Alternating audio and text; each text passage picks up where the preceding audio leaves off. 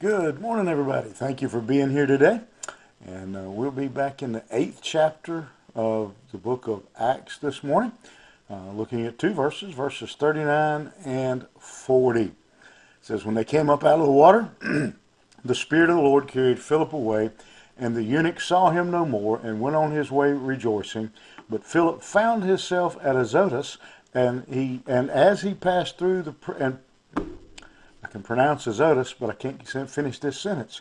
And as he passed through, he preached the gospel to all the towns until he came to Caesarea. After Philip baptizes the eunuch, he says here he comes up, and it's pretty straightforward what happened. The Spirit of the Lord called Philip up and took him to another place. What we see here is a really extreme example of the leadership of God, the leadership of the Holy Spirit.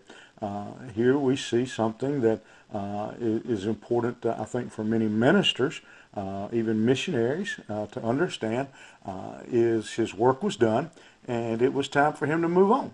And I can hear Philip saying, well, wait a minute, got this convert here, and this we need to start a church here. I need to go on back to Ethiopia with him and talk to his family. I mean, you can see how a preacher would really want to latch on to this opportunity. But God had other plans for Philip, and so he is caught away, it says in this verse. It says that caught away, carried away, very strong word. The word there is literally means to be snatched away quickly, immediately, miraculously.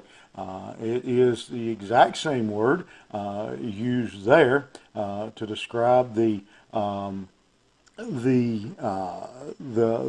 snatching away of Philip from this situation that is used to describe the rapture of the church in 1 Thessalonians and 2 Corinthians.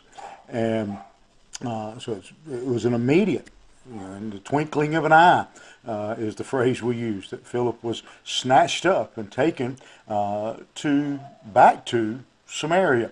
And there it says he traveled through all the cities preaching Christ till he finally arrived, it says, in Caesarea. And as he got there, when he arrived there, then he set up his base, his home camp. We'll see that in about 13 chapters. Actually, we'll come back to that fact. But he sets up and begins his evangelism work from that point. Real, I think, crystal clear lesson for us at this point in this story. Better that you can be in a good place, but it's better to be in a bad place when God wants you there. I'd rather be in a bad place where God wants me than in a good place where he doesn't. Kenneth Ridings, who was president at Fruitland Baptist Bible Institute, taught homiletics there for many years, gone on to be with the Lord now, used to put it this way. He said, I would rather be in the deepest, darkest, furthest jungles of Africa in the will of God than in the finest hospital in all the land out of the will of God. That's a question for us to consider today. Are we where God wants us to be? Are we following the guidance, the leadership of God? You may be in a good spot. You may be doing good things. You may be teaching, I'm just going to make an example. You may be teaching the 3rd and 4th graders in Sunday school in your church.